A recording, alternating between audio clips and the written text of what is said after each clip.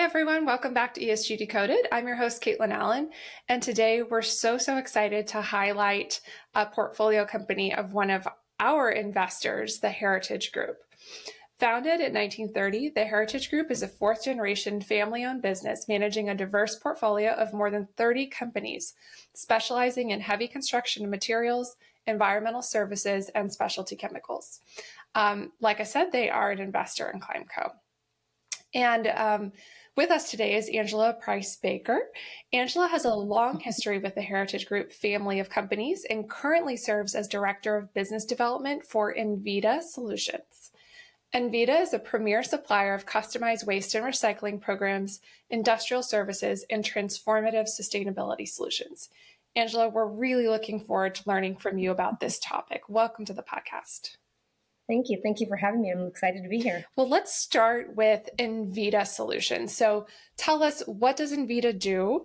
And if you want to add any background on the Heritage Group, that's also welcome, of course. But we're really curious to hear about Envita today. Well, I'll start with who Envita is, and then I'll back it up into the Heritage Group portion, part of it. But basically, Envita Solutions is the service side of the Heritage Group.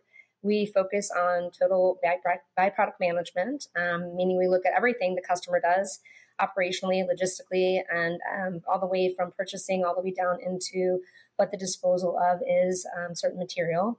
We do that for the purposes of bringing a consolidated program into scope, meaning we standardize billing, we standardize how waste is managed.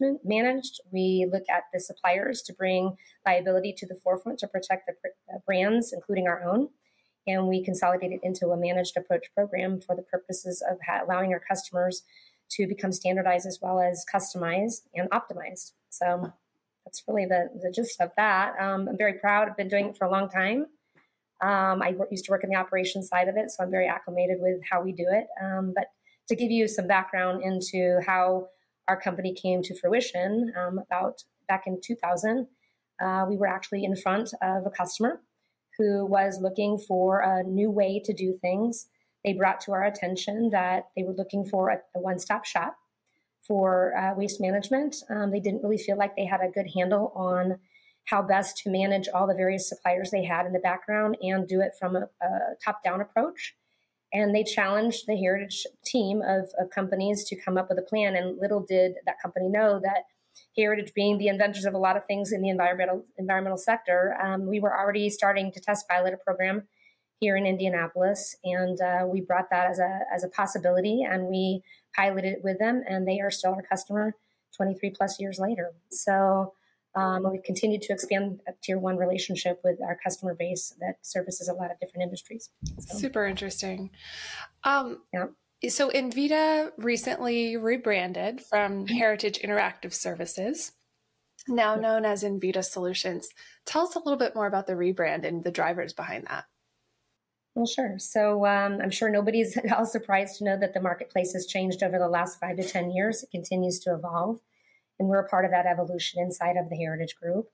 Heritage Interactive really was the pilot company that spurred off 20 plus years ago, and as recently as 2 years ago, we fell under a different portion of the Heritage Group, and we are solely independently owned inside the Heritage Group. They are our parent company, and we felt that it was time to bring a new name to that level of management, and it became from the environmental with Vita, meaning life. So we truly believe in the sustainability sector. We truly believe in not only bringing that to our customers, but living it as a brand, much the same as the Heritage Group, and that's been the focus for the last 2 years. And as of June 1st in 2023, we came full circle and we rebranded to Envita Solutions with the purpose of continuing to expand our model and grow it quite aggressively in the environmental sector because we truly believe we are the leader in that area, not only at Envita, but as the Heritage Group. Mm-hmm, mm-hmm. Well, and you mentioned the marketplace evolving and changing as it always does, right? But let's talk a little bit more about that. I know that's what listeners will be super interested to learn from you because you guys are and have been at the forefront of a lot of this. So let's talk about that. What are the main demands that you're seeing in the market? Well, I mean, that's a broad question, but, it really focuses down into, you see a lot of acquisitions happening across the board, and you see a lot of companies working to consolidate spend. and they're looking to do it more efficiently. And we're no different. We're looking to bring that into the environmental sector. And the focus from customers has been to understand what they're doing from a transparency model at a higher level, but also bringing that standardized approach at the site level, because we understand that site locations and localized environment are very unique in their states and in their certain counties of each state. But at the corporate level, they want to understand what the sustainability targets are, how they're being met, how they're not being met. And it's to bring that standardized approach into that domain so that you have the transparency both at the site, corporate, and sustainability level. Where it's changing is that you have now their customers and the suppliers now heavily focused on sustainability metrics. There's a lot of obviously regulatory compliance that goes along with that, but customers as a whole are taking it much more seriously. They're looking to evolve and make sure that sustainability isn't just about recycling, but it's also about protecting their brand. It's also about making sure that they have those sustainability metrics in place and that they can show it to their customers in any number of ways. And, we talked, as recently as back in May about this, but you've got customers who are still very heavily focused on zero landfill and zero waste. And that requires customers to be looking very heavily into what's being purchased and also what's being disposed of. And that's one of the things we look a lot at inside of our programs. But then you have the carbon-free programs that are coming forward, and we truly believe that that's going to be a heavy focus, if not already a heavy focus inside many of our customer base. So we're working ahead not only in just on the ground, but even in our data and sustainability reporting to make sure that those kind of metrics can be reported and can be utilized inside of our customer base to continue to progress not only the customers, but their suppliers, because many of those suppliers are being requested and enforced to show that their sustainability programs are moving along in their progress of their own growth. So, it really is coming full circle inside of a corporate environment. And our program is sidelining with all those to make sure that those metrics can be measured. So. And it's interesting. So, I think the zero waste to landfill has been a concept that's been around for probably longer than, say, a net zero emissions model. So do you see any conflict between those two, or do you have, some customers that, have a zero waste to landfill and they have a net zero? Are they seeing any friction between those? There's absolutely friction between those. There are two different methodologies. You have Scope 3, which is going to be heavy in our domain, where you have and will be required to track carbon emissions and to see where your improvement over movement and logistics is meeting those metrics. And then you have, a smaller inventory of waste to energy facilities, which is the end of life at the end for zero landfill, which there are few and far between, which require creativity in moving materials. Obviously, we're doing that, but they still require a longer haul and a longer logistical movement of those goods. And so it does require deep diving inside of what should go to landfill and or waste to energy facilities, because logistically, we don't want to be tracking miles of air and or material that has a better use in the local domain. So when you compare those two arenas, we're looking at both, because obviously we don't want to logistically move material that shouldn't be moved. But at the same time, if you have a carbon reduction program, we have to be looking at companies like Climeco for carbon offsets, where we show reduction in materials to help offset some of those emissions that are going out and that will be tracked down the road in Scope 3. So there is a heavy conflict. It is also, from an administrative standpoint, different methodologies, and our customers are determining and evolving in what that looks like inside of their sustainability programs. And so they are kind of meeting in the middle, but they do go two very different directions. But we're working aggressively to, regardless of whichever domain those customers fall in, make sure that we're trying to work within both domains, so that depending if one carves out or the other carves out, we've got both covered. So that's super interesting. It really is, right? So I think it kind of highlights sometimes the cost benefit and, competing objectives in our sustainability goals, right? And this is true of the whole, if you look at all the UN sustainable development goals or SDGs, sometimes they're in competition with one another. So this is a really interesting example of that in the waste sector. And kind of at the end of the day, right? What is the ultimate goal? Which one is the most important? Where can we find that overlap where they work together? And then, how do you really prioritize at the end of the day what, say, level of environmental impact or type of environmental impact is really the one that is most pressing to mitigate? So very, very interesting. Do you have any? Go ahead. Sorry. I think in our group, I think of the term competitive for sure, because they do compete with one another. But I think if companies start to look at them as complementing one another, I think that might be the better route for all of us to take. In reality, I think both seek out a good outcome. And if we can think of complementing them, then we can think about how to work together to logistically make sure that both objectives are being met. I don't think either one is right or wrong.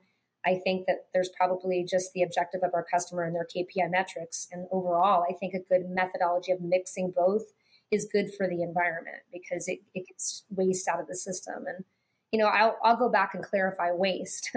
Waste is anything. I used to call it sweat, solid water, energy, air, and toxins. Those are all objectives that inside of a program should be looked at. Because inside even our customers, if it's not something we service directly, we definitely work with them to look at all their components to make sure they're looking at it all consuming, as a program. Can you say the SWEAT acronym again? What was it? Sure. It's solids, water, energy, air, and toxins. Those are all things that contribute to waste. I mean, if there's noise in an environment from an air compressor leaking, it's obviously not contributing towards overall cost goals from, the energy component being wasted, and or noise can be a detraction from the employees who are working. So right, wrong, or indifferent, there's a lot of things that we need to look at inside of a program to make sure that they're operating at the optimized state. And that's where a program comes into place, which is change management. So interesting. So interesting. Well, let's talk. I know we won't get into names or anything of clients or relationships, but let's talk about some case studies, right? What are some examples of how the Envita model, it has really made an impact?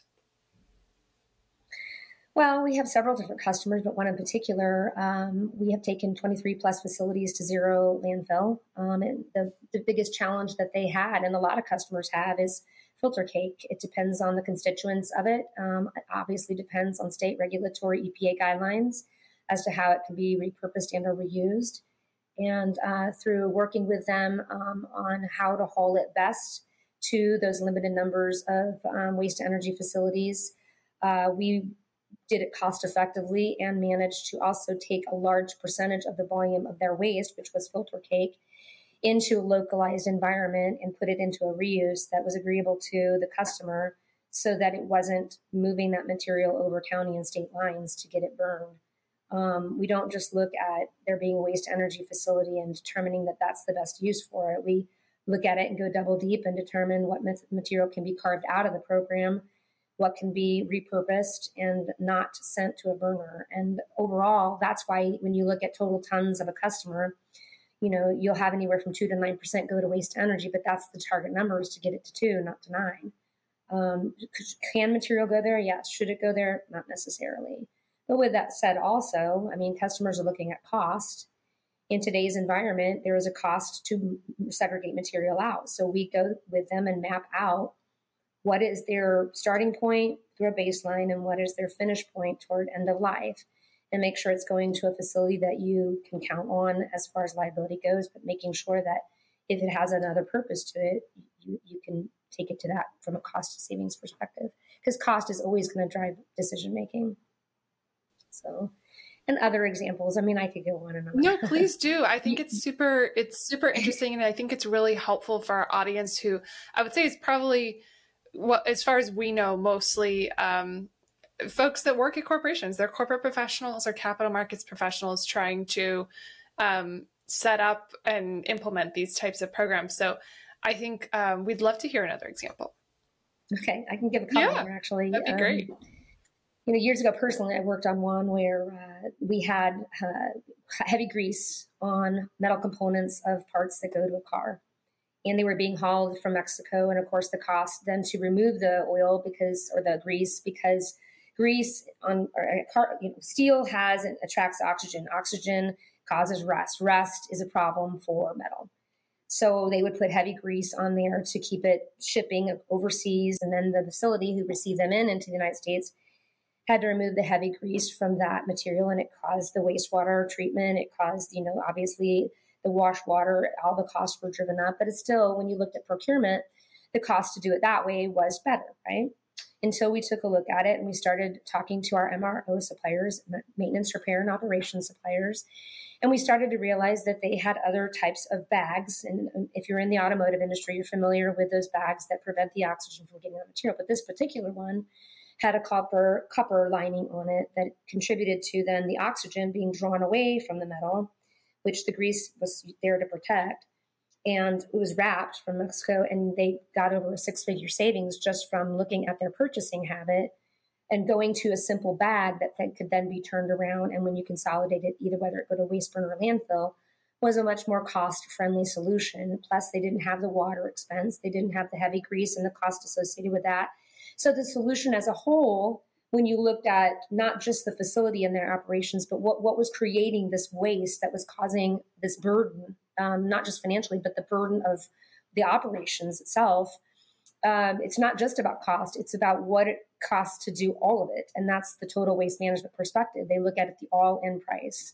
And that's something we've been looking at for a long time, is what is the all-in price for this, part and piece of their operation. And so by just talking to our customers, getting to know the people on the ground, listening to their challenges, listening to the things that they, like human beings, don't like to do every day, there's an opportunity. And so we took it upon ourselves to take the challenges and solve for them. And so that is one thing that our program does. But on a lighter note, when you get into, and I worked in equipment for several years for Envita, but when you get into the just simple stuff, innovation does not have to be new and divine. It's sometimes just sharing practices that make logistical sense that today other companies and or sites are not practicing. And it's teaching them how to do it. And it's giving them that change management scope. And equipment is a perfect example of that. There are a variety of different solutions that come through equipment that bring those materials into a certain market segment that make them then marketable versus a waste. And when you get into then that carbon discussion, right, we want to move them efficiently down the road versus loose and or less desirable in the logistical market, so that the valuation or the value of the cost of not doing another practice become higher. And so we practice that oftentimes by looking at other ways to solve for material waste, listening to our customers, making sure that operationally that can be done, but we give them the information so they can begin to then, as I call it, put the roots in place for an ever-changing economy, an ever-changing world, so that when the world decides to change again, and it will, that they have the root system in place to be able to navigate it and be nimble in it.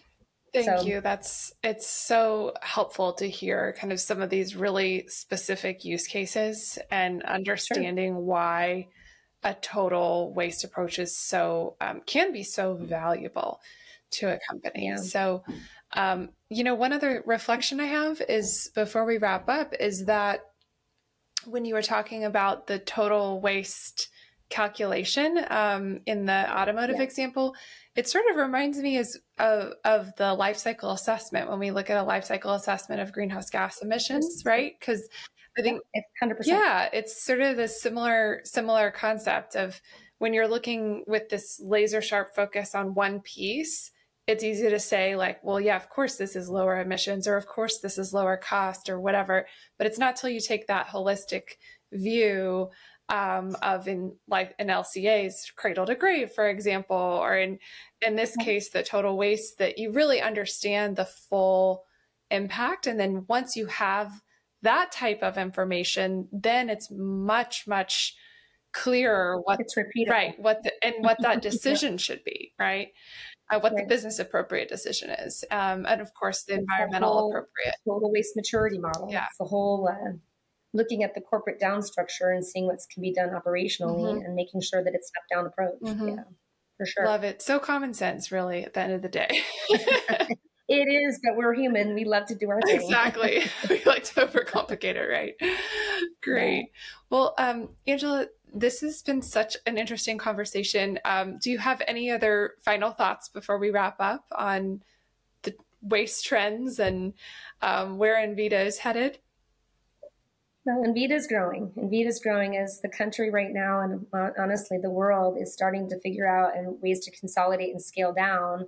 Program like Envita is growing, and then that's another reason why it became imperative for us to carve ourselves apart and start to trend forward in a different direction as Envita Solutions. Is that our sector is growing in large part because there's a heavy focus on environmental sustainability right now, because our world requires us to be better inside of the landscape that we're doing our business. And so we're growing, and we're working with customers to make sure they're growing alongside of us to come into the Heritage Group, where I'm going to throw the Heritage Group a plug, because they are continually investing inside the environmental sector, bringing new types of innovations through obviously the venture group and other vehicles that provide solutions. And as you remember, 5 to 10 years ago, a lot of our solutions were heavily focused on overseas. And I think the information and technological era have kind of come back and collided a little bit.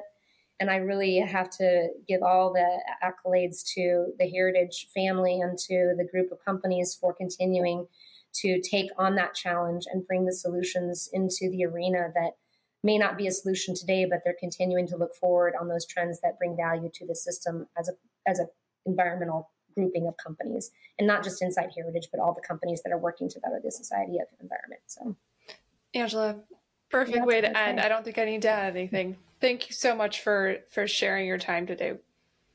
100%. Thank you for having me.